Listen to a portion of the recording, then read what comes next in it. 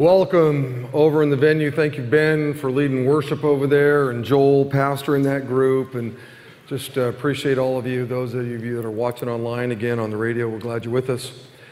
If you ever driven down the 99 freeway and you get to the 120 interchange right there, there's this big, ginormous church there. And I guarantee you, every preacher in Modesto, every preacher that ever drives down, goes by that church is very envious.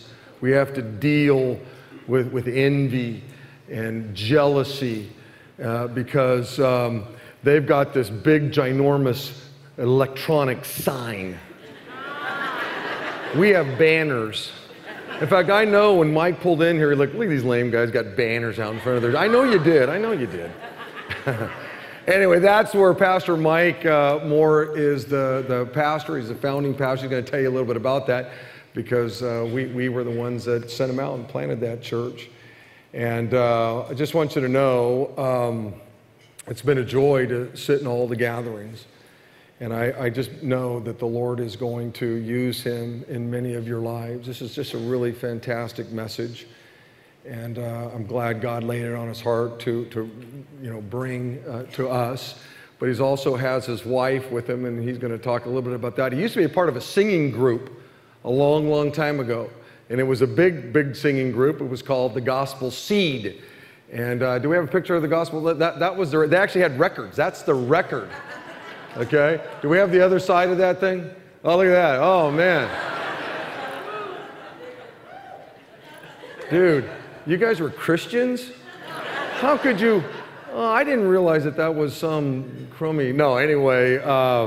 Mike was a huge blessing in my life. He used to be on staff here at Big Valley Grace 27 plus years ago, and it was a real blessing to me, a blessing to a lot of us. Some of you remember Mike, most of you don't, but it's really neat to have him back. Would you welcome up Pastor Mike Moore? Would you do that?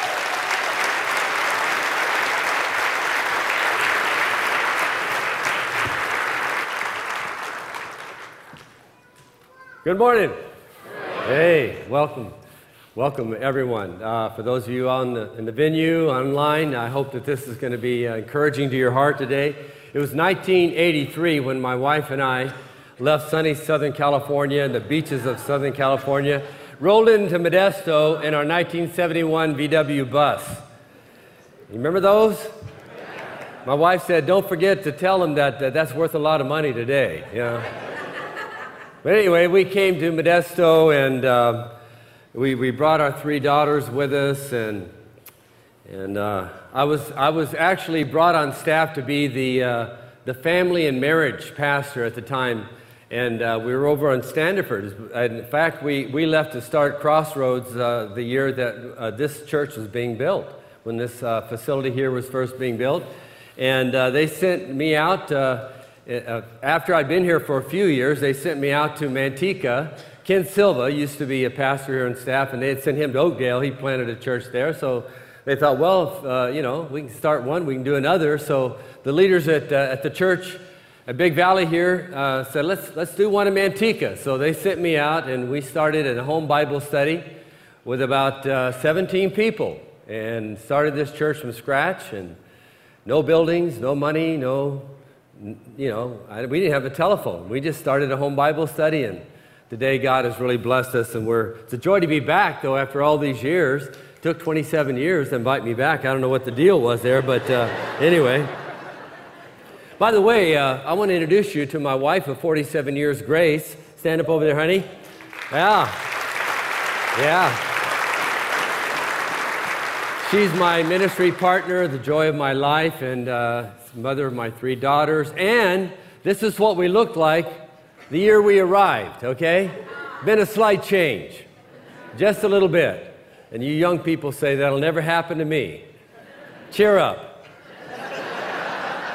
It will. But here's what happens when you obey the scripture that says, be fruitful and multiply. That's what God told us. Here we are.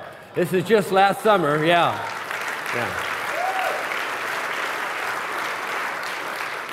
That's my crew, and what a blessing they are to our lives, and God has really been good to us. So anyway, it's been a great journey these last 27 years pastoring at Crossroads, And I really am just delighted to be here this weekend to see all of you faces. And we've met some people that we knew way back then. They're still around and still walking with Jesus. That's awesome. Well, listen, I'm going to talk to you today, this morning, about something that might get some pastors fired in some churches. Okay? I'm just going to talk to you. I'm just going to be open. And my confession is this. Sometimes I have my doubts about God. There, I said it. Sometimes I have my doubts about God. Now, I've had some struggles in my faith journey, just like many of you. And you say, well, Mike, you're a pastor. Are you supposed to have any doubts at all? Well, I'm being honest with you. I haven't always found all the answers to all the questions that I have about life, about God, about heaven, about hell, about everything. I've studied the scriptures for over 40 years, but I'm telling you, I still have some questions.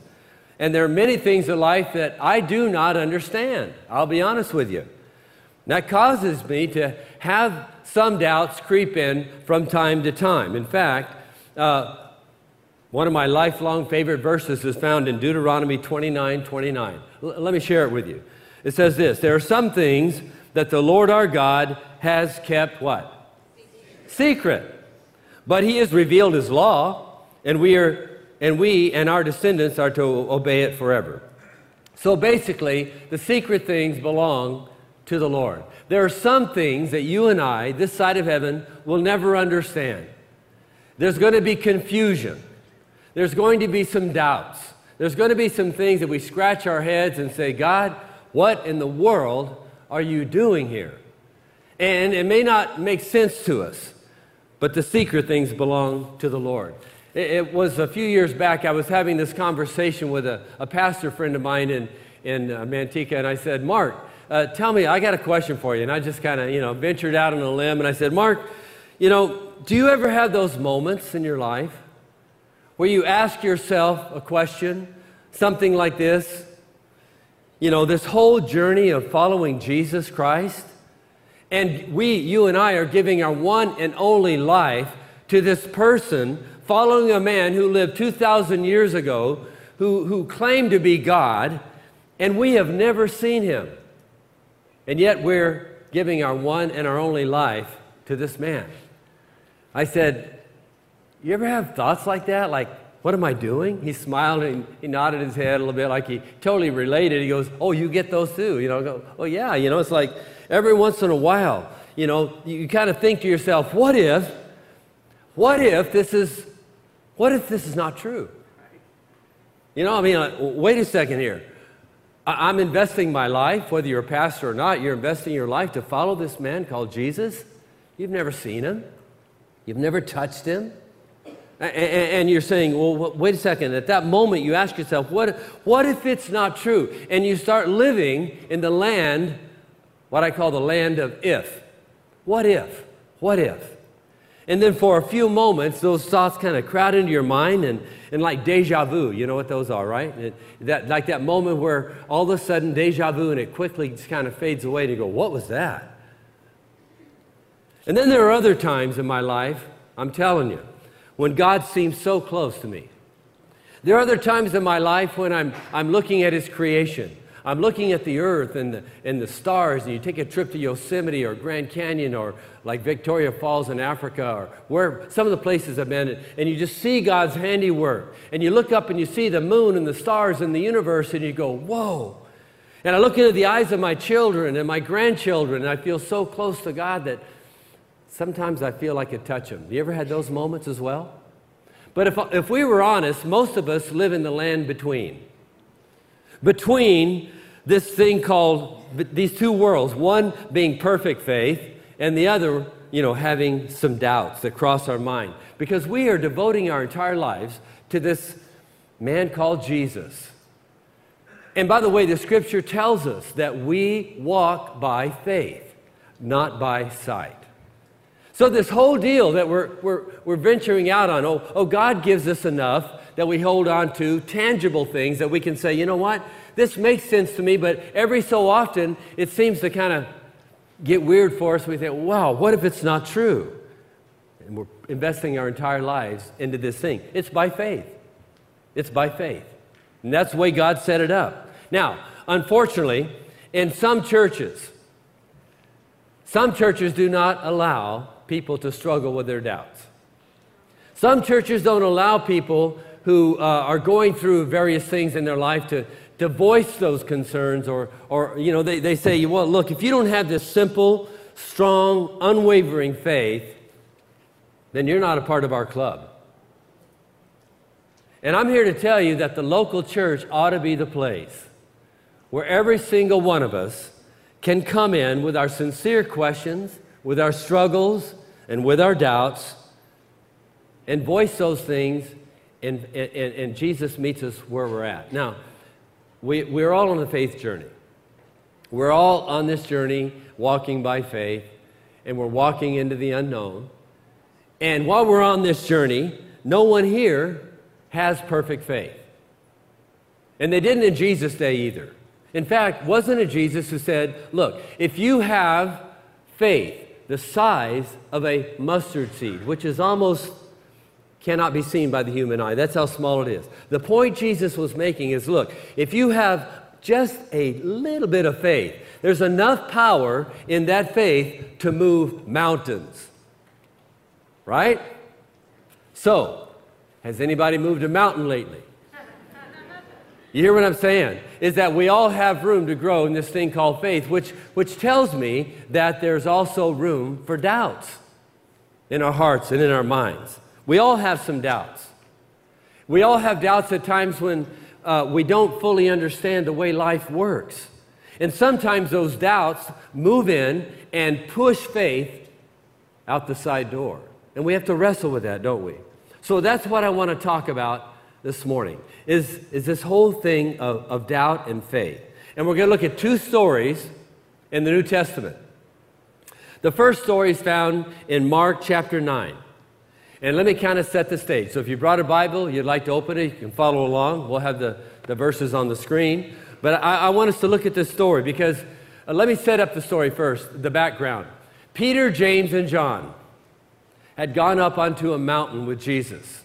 And there, they had this mountaintop experience. It was phenomenal. I mean, Jesus was there, and Peter, James, and John, and they were overshadowed by a cloud, and they heard God's voice. And guess who showed up? Moses and Elijah. And they had this little meeting, and they were part of it all, and it was amazing. It was an amazing experience. And so they're coming down the mountain. The other disciples have been left below, and they were up on the mountain, just those. As they came down the mountain, here is where we pick up our story. Ready? Beginning of verse 14. When they came to the other disciples, they saw a large crowd around them. So Jesus and Peter, James, and John coming down the mountain, they notice there's something going on. There's some arguing going on. Look what it says. It says the teachers of the law were arguing with them. And as soon as the people saw Jesus, they were overwhelmed with wonder, and they ran to greet him. What are you arguing with them about? He asked. A man in the crowd answered, Jesus, I brought you my son who is possessed by a spirit that has robbed him of speech. And whenever it seizes him, it throws him to the ground. He foams at the mouth, he gnashes his teeth, and he becomes rigid. And I asked your disciples to drive out the spirit, but they could not. Verse 19, listen to Jesus. O unbelieving generation, Jesus replied, how long shall I stay with you? How long shall I put up with you? Bring the boy to me. Now, get the picture here. This father is desperate. This father, first he goes to the disciples and he says, cast this spirit out of my son. They could not. They prayed. They couldn't do it. Apparently there wasn't enough faith. We don't know what was going on there, but they couldn't do it. And it seemed as they prayed, heaven was silent. No answer. Nothing happened. Has that ever happened to you? You pray. Maybe there's something you're really calling on God for, and it seems like you're just praying and your prayers are bouncing off the ceiling. This is common. It happened with them. And it happens with us. So here's what happens now. So Jesus says, bring the boy to me. And they brought him. And when the spirit saw Jesus, this spirit in the boy, when the spirit saw Jesus, it immediately threw the boy into convulsion. He fell to the ground and rolled around foaming at the mouth. And Jesus turned to the boy's father and he says, how long has it been like this? From childhood, he answered. It has often thrown him into the fire or the water to kill him. But if you can do anything, take pity on us and help us. And I love what Jesus says, verse 23. He replies, if you can? If you can, said Jesus, everything is possible for him who believes. Immediately the boy's father exclaimed, I do believe. Help me overcome my unbelief. I have prayed that prayer so many times in my life, that same one. I do believe, Lord. Help me overcome my unbelief. You ever been there? You ever had those moments where you know you believe, but you just need more faith just to get there?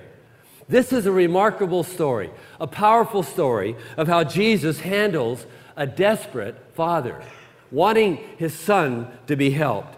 And his imperfect faith was mingled and mixed with doubt. And as we read this story, I believe that it's going to encourage you and help you in your moments when you need to overcome some doubts in your own life. Because we all struggle with them, if we're really honest. So how do you overcome those doubts? How do you overcome your doubt with faith? So we're going to look at this, okay? 3 things we're going to learn from this father. If you're taking notes, you know, whether you're in the venue or online or listening or whatever, if you're taking notes, just here's the first thing I want to share with you. First of all, we need to come and acknowledge our doubts. We need to acknowledge the fact that we really are here. You see, many times in the Christian community, we're told to stuff our doubts. We're told to pretend they're not there, push them aside, and do not let anyone know that you are struggling with a faith issue.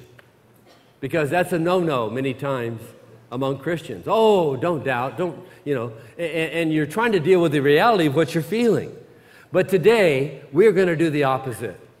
We are going to walk right in and acknowledge our doubts. In fact, that's what this father did. Let's look at these verses again. Verse 21. Jesus asked the boy's father, how long has it been like this? From childhood, he answered.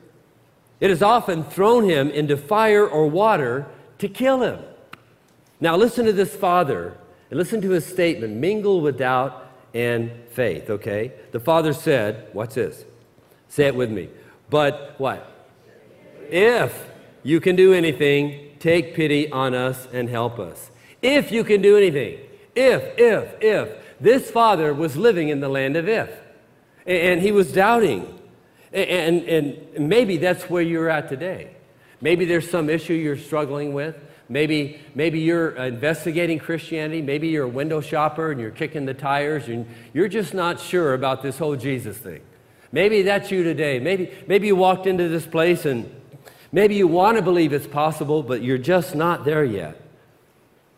You know, even as followers of Jesus, sometimes we do some pretty crazy things in our minds. And I don't know, at least I felt better after the last couple of services here that I wasn't alone, I wasn't crazy, all right? But sometimes we often test God with these little prayers or little things that we do in our heads. And when I was younger in my faith, I a little bit naive, and I would step out and I would pray these kind of crazy prayers. Like, I remember one time I was out camping, and I was lying on my sleeping bag underneath the stars, just an amazing array of stars across the universe. And there was just this sweeping Milky Way, and I was just stunned at, how small I was and how big God is. And I'm lying there, and I did one of those silly off-the-wall prayers. You ever done one of these? Where, I prayed this prayer where I was saying, God, if you're real, I think right now would be a good time to give me a shooting star. I mean, you got plenty of them in the universe. You won't miss one. Just have one streak across the sky. If you're real, prove it right now. Okay, God. No? Okay, I was just kidding anyway, you know. It's like, or maybe you're in the middle of a basketball court at you know, right in the mid-court line. And you're thinking to yourself, and I know this is kind of silly, but you know, you think, well, God, if you're real, help me to make this basket from mid-court. Ready, God? I know if you're real. No, here's what I'm going to do. I'm close my eyes. I'm going to turn my back, and if you're real, you know, just kind of crazy stuff, you know? Or God, if you're really real, may a zebra walk across this stage right now, you know? And we do stuff like that, and it's infantile and it's silly, but sometimes we want to test God like that, like if you're real, do something. Won't you prove it? Do something significant so I can hold on to something, so I'll know you're there. And we do this kind of stuff, you know, but today we're not going to stuff our doubts. We're going to acknowledge them.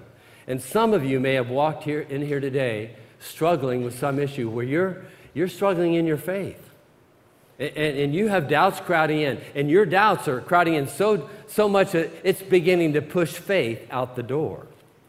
And maybe that's you today. By the way, if you are doubting, it's usually in one of three common areas. So this is extra credit. It's not in your notes. You want to jot this down if you're taking notes. But maybe this will help you. Three common areas that people doubt most in. The first thing would be that they doubt God's existence. You know, that's a very basic one. But maybe if you're a doubter in this area, you might ask this question: God, if you're there, why don't you prove it? If you're really there, why don't you prove it and settle it once and for all in my mind so I'll have no doubts? I mean, right across the sky, I'm here, or something, you know. Or maybe the second area you might doubt would be you're doubting God's goodness. And you might say something like this: God, if you're good, why is this happening to me? Or why is this happening to someone that I love? And we begin to doubt God. So we ask the why question. The third area would we begin to doubt God's involvement. And we begin to say, God, where are you? Can't you see this world and how broken it is? Where are you? Where were you on 9/11 when the Twin Towers fell? Where were you when my loved one had cancer?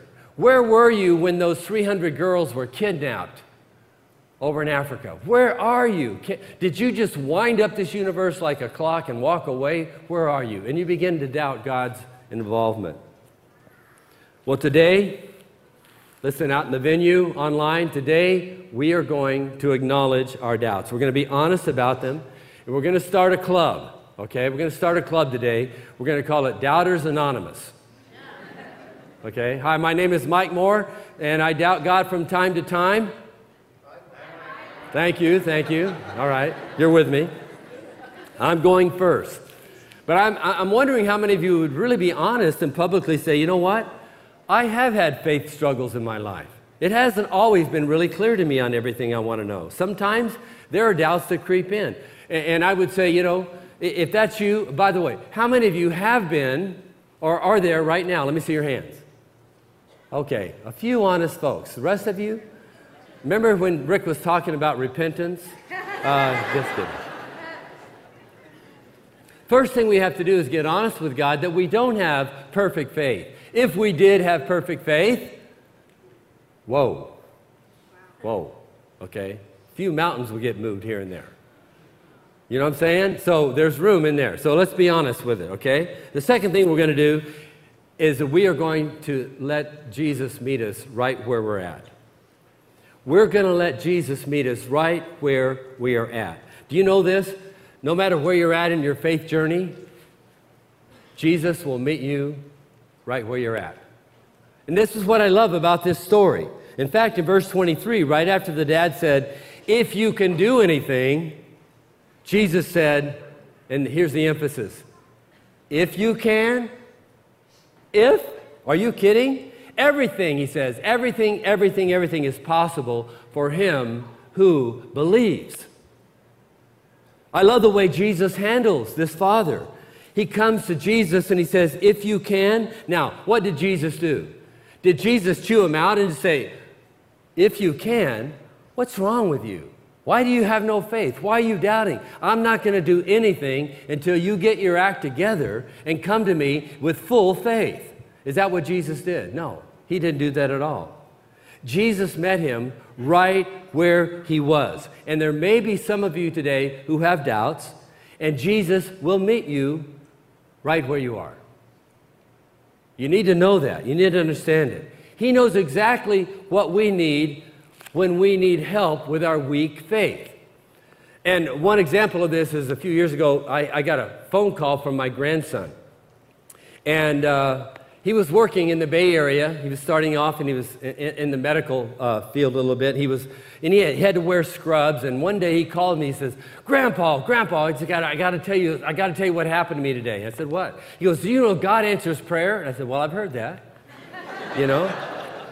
He says, no. He says, this is amazing. He goes, man, my faith is just through the roof right now. He said, you wouldn't believe what happened. I said, well, tell me what happened. He says, I was coming out and taking off my scrubs, and I got to talking to a friend, and I took my wallet and my cell phone, and I put it on top of my car while I was changing off my top and so on. And I said, okay. He says, and I got to talking to my friend, and I forgot my wallet and my cell phone was on the top of my car. I got in my car, and I just took off from my workplace, and I drove all the way home. I got on the 680 on the freeway, and I'm just flying. And I said, okay, I'll go. Well, so what happened? He goes, I got to my place, and I drove in my driveway, and I got out, and I started looking for my wallet, my phone, and all this sinking feeling. He goes, oh, no, I left it on the roof of my car. And he said, I prayed out loud right then and there, God, please let my wallet and my cell phone still be on my car. What do you think?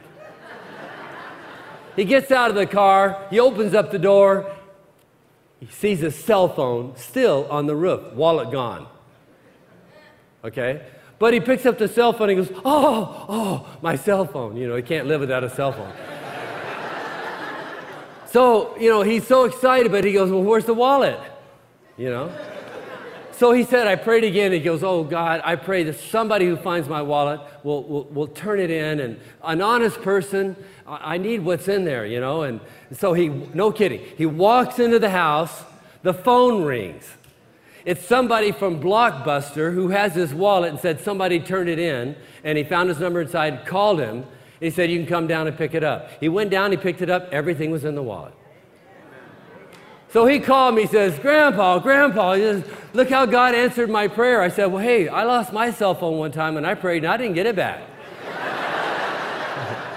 So here's the deal. Does God always give us everything we want? But he does meet us where we're at. And that's what he did for Tim that day. I tell you, he was so excited. Listen, there are those of you here today who have this little bit of faith. And like I said, maybe you've been investigating, window shopping, just kind of standing on the edge of faith, and you've got this little bit, but you've never had enough faith to really cross the line of faith and accept Jesus as your Savior. And maybe you're just kind of standing off in the distance and you're weighing it all out, and you're saying, you know, there's a lot of evidence and there's a lot of reasoning here that makes sense, but, you know, I just don't have enough faith to allow him to come into my life and change me from the inside out. And if that's you today, I've got some great news for you. Really great news, and that is simply this. God loves you right where you're at. Right where you're at. But listen, also, there's another part to this. He loves you too much to let you stay that way. If you will step with that little bit of faith that you have, whatever it is, he will meet you to help you take the next step. But you got to take the step of faith, however small it is, whatever little faith you have. Take your step towards Jesus, and he will meet you right where you are. And if you're a follower of Jesus already, and you struggle with doubts like I have from time to time, you say, well, Mike, you're a pastor, and you're not supposed to do that. Hey, let's get real, okay? In fact, just a couple of weeks ago, I went over to the Bay Area where my one daughter lives, and I have 3 grandchildren there. And they were going on a trip, and so they asked if Grace and I would babysit and watch the kids for 3 days. So we went over there, and of course, we really enjoy this time with them because we get to be up close and personal with our grandkids. So I've got one 12, one 8, and one 5, just turned 5-year-old. My 8-year-old, his name's Jack. Well, Jack's sitting there eating his shredded wheat for breakfast. And he knows I'm a pastor, and he knows some things about God, and he's been learning, and he says to me, Grandpa, I have some questions. And he looks real serious at me, 8 years old. He said, I have some real questions about God. And I thought I would ask you, since you know everything there is to know about God. I had to set him straight, right? There's so much I don't understand. And he just wanted to know, hey, what's heaven like? And he says, how old am I going to be when I'm in heaven? And he went on asking all kinds of questions I couldn't quite answer. I just gave him, well, the Bible says this, the Bible says that. And there's a lot we don't understand, right? So we all wrestle with these kinds of things. But first thing we need to do is we need to acknowledge, and then we need to let Jesus meet us right where we're at. And then thirdly, we're going to have to go with the faith that we have. We're going to have to move out with the faith that we do have. Okay, that's exactly what this father did in this story. Look what it says, Mark 9:34, right after Jesus said everything is possible, the father said this. Let's read it. Immediately the boy's father exclaimed, help me out here, right? I do believe, help me overcome my unbelief, right? He says, I'm leaning towards belief. I'm wanting to believe. With everything in me, I am desperate to believe. Help me. With that little bit of doubt I still have, I want to believe. Jesus, help me get all the way there. Now, he was saying, help me overcome my unbelief. Now, what's interesting here is this word for unbelief in the New Testament, in the Greek language, is apostia. You know what it means? Simply means not fully persuaded. Not fully persuaded. So he says, Jesus, I'm not 100% there. Help me in my unbelief. I'm wanting to believe, but I'm not there yet. The truth of the matter is some of you are right there today. Some of you want to believe, but you're not 100% ready to take the next step. You're not ready. So, some of you, if you're honest, you would say, you know what? Help me, God. I do want to believe, but I'm just not there yet. Some of you, by the way, you may be husbands who came here today, and maybe you're here because you want to please your wife. I mean, she kind of drags you here, and you're here, and you're trying to please her, and you want her to stop nagging you, so you come. And you want to believe. You really do. I mean, but you're not fully persuaded. Maybe some of you are college students right now, and you're here today, and maybe when you were young, you maybe even grew up in the church and grew up around faith, and when you were young, you had this simple, beautiful, simple faith and sincere faith that you had while you were young. Then you went off to school. And then you began to listen to all sorts of things, Some of it makes sense, some of it doesn't, but you begin to listen to all this, and you're not sure anymore. You hit some snags, you hit some walls, you have some questions now that you need answering. You're not all the way there. Jesus will meet you where you're at. Maybe some of you here, you've had a tragedy in your life, and your world has been rocked, and something has happened in your life that's so confusing you don't understand it, and your faith gets really fuzzy around the edges. And you're saying, I do believe. Jesus, help me overcome my unbelief. Maybe that's you. I want to tell you, go with the faith that you have, even if it's a faith the size of the grain of a mustard seed. The father in this story, he came with imperfect faith mingled with doubt. And Jesus, what did he do? He healed his son. Now, was the father's faith imperfect? Was it? Yes, it was, right? But look at the faith that he did express. Oftentimes we say, look at, this father's doubting. What about the faith that he did have? Let me show you three areas that may encourage you. Number one, this father had enough faith to bring his son. Right? He could have stayed home. He heard Jesus was in town. He knew his son's dilemma. He had enough faith to get up and go to see Jesus. Secondly, he had enough faith to approach Jesus. I mean, He went to the disciples first. When he arrived, Jesus wasn't there. Jesus comes down the mountain. He sees Jesus. He has enough faith to reach out and persevere. Even though the disciples could not cast out the spirit, he still approached Jesus and kept on. Persevered. That's faith. And thirdly, he had enough faith to risk failure in front of the crowd. He stepped out of the crowd. He could have stayed in the back of the crowd, but he didn't. He just believed Jesus might be able to pull this off. That, folks, is faith. Did he have complete, perfect faith? No. But he went with the faith that he had. And guess what? In the eyes of Jesus, that was enough. He healed his son. So what I want to do in these next few moments that we have is I'm going to set some of you free. I'm going to set the doubter free, all right? And I also want to set another doubter free. I want to ask you a question. And I know that you're going to be as sharp as the other two services, all right? But here's my question. Who is the most famous doubter in all the Bible? In fact, we have a name for him. We call him Doubting Thomas. Poor guy. For 2,000 years, Thomas has had a bad rap. We know him as Doubting Thomas. And what else do we know him for? Right? So I'm going to set him free today. All right? He was not the biggest doubter in the Bible. So spread the word. All right? When you go to your friends, go to your workplaces, hey, Thomas wasn't the biggest doubter in the Bible. They'll look at you like, what? Thomas was not the biggest doubter in the Bible. Let's look at the story. Let's read it. See what the scripture says. Now, all this takes place right after Jesus conquers the grave. Right after the crucifixion and the resurrection, all these stories take place. And let's pick it up in Luke 24, verse 37. The disciples were startled and frightened, thinking they had saw a ghost. Okay, Jesus appears to them. This is after the resurrection. He appeared to a lot of people, up to 500 at one time, the Bible says. So people got to see him after the resurrection. He hung around a while. But he appears to them. They think they're seeing a ghost. Freaks them out. Okay, he said to them, "Why are you troubled, and why do," what? "Doubts arise in your minds. Look at my hands and my feet. It is I myself. Touch me and see." Touch me and see.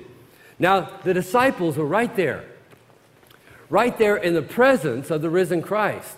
Now, think about this for a moment. They had spent 3 years in ministry with him. They had seen him walk on water. They had seen him raise the dead. They had seen him heal people. They saw him multiply the loaves and the fishes. They had been with Jesus day in and day out. They had seen him die on a cross. And now there's this empty tomb.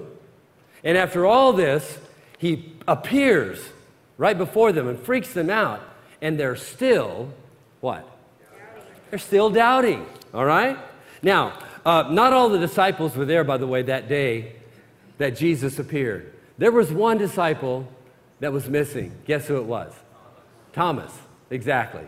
All right? Now, we're going to read about this. We know this because it tells us in the Gospel of John, chapter 20, verse 24. Look what it says. Now, Thomas, also called Didymus, one of the 12, was where? Not with the disciples when Jesus came, that first time. So the other disciples told him, "Thomas, we've seen the Lord." And he said to them, "Unless I see the nail marks in his hands and put my finger where the nails were and put my hand into his side, I will not believe it." You know what Thomas did? Thomas simply wanted to do and had the chance to do what the other disciples had already done. He wanted to see them.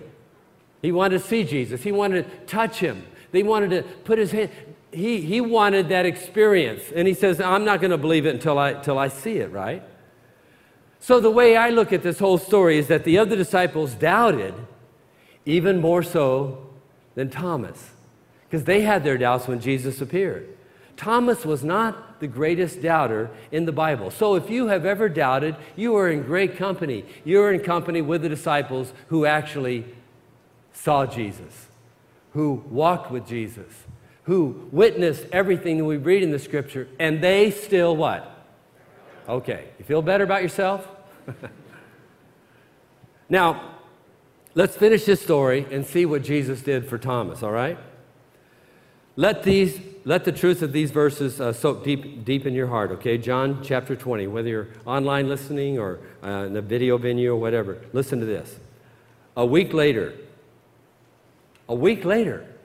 Jesus waits a whole week. Thomas lived with his doubts for a whole week. A week later, his disciples were in the house again. It's the second time now. And this time, Thomas was with them. Though the doors were locked, Jesus came and stood among them.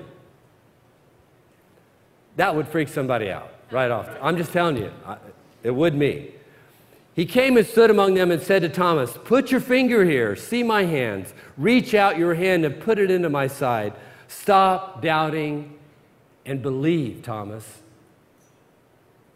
I want you to notice here two incredible things that God did for Thomas, and he's going to do it for you. Number one, Jesus gave Thomas what he needed to believe. Jesus gave Thomas what he needed to believe. And I believe with all my heart that if you will come to Jesus just as you are, he will give you exactly what you need to believe with that little faith that you have. It may not come in the package that you pray for. It may not come in the timing that you desire. It may not come the way that you expect it, but he will give you exactly what you need if you will come with the little faith that you have. Second thing, notice that Jesus did not give this to him immediately. How long did Jesus wait? A week, right? Now, why did Jesus wait a whole week to settle the doubts of Thomas? Now, do you think that Thomas was eager to have that question settled? For a whole week, Jesus was silent. I don't know why for sure that Jesus waited a whole week. The Bible doesn't tell us, but maybe Jesus was giving Thomas a very unusual gift. The gift of a season of doubt. The gift of a season of doubt. Don't you believe that in that long, long week that Thomas was waiting to hear from Jesus, he wanted to believe? Don't you think he desperately wanted to believe, but he just couldn't get there? You see, I believe that that season of doubt that he was in had to strengthen his faith. Had to strengthen his faith. You know what? I know today that my faith is stronger because I have been through some seasons of doubt. And I've come through them. I've come out the other side. So when I see other people going through it, I understand. I get it. And so when I see a family going through a tragedy and their whole world is shaken, I can stand in the gap for them. I can believe for them because I know that God is faithful. He's not silent.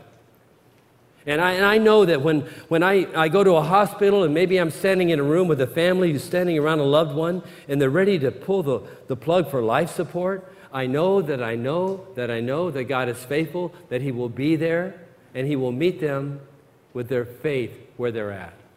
And I know when I meet with a couple who just doubts that God can work a miracle in their marriage, I can say with authority that God can do it. Why?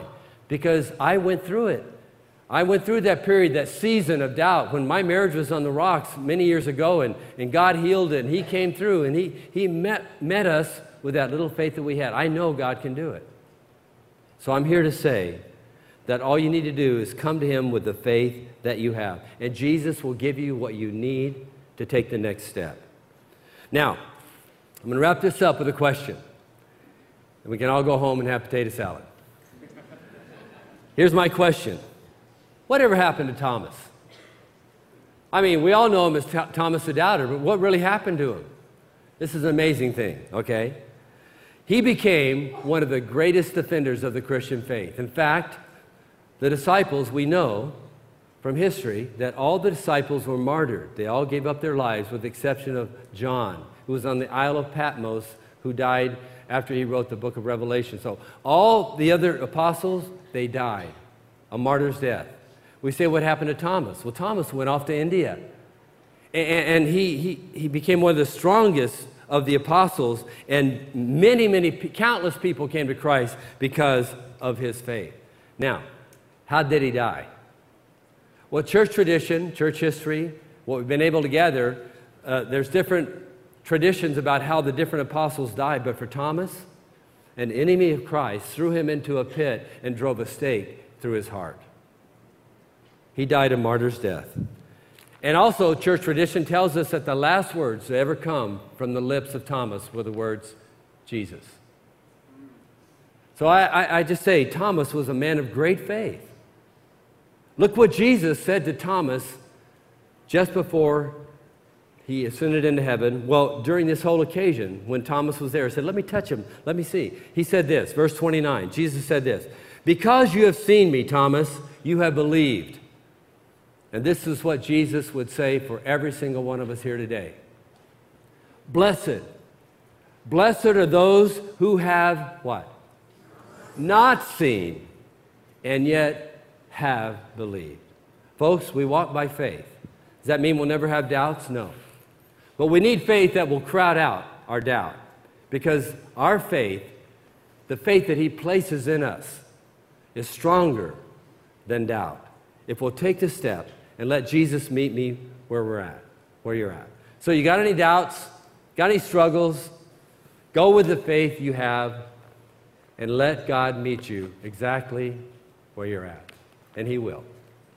Let's pray. Father, thank you for bringing us together today. Lord, I'm so thankful that you have met with me in my seasons of doubt, and I still walk by faith. I still look into the future, and I don't completely understand it all. I don't know what's going to happen tomorrow. You hold the world in your hands. It's all yours, and we just have to walk by faith, not by sight. Teach us to do that, Lord, to trust you every step of the way. In Christ's name, amen. Amen. Hey, give it up for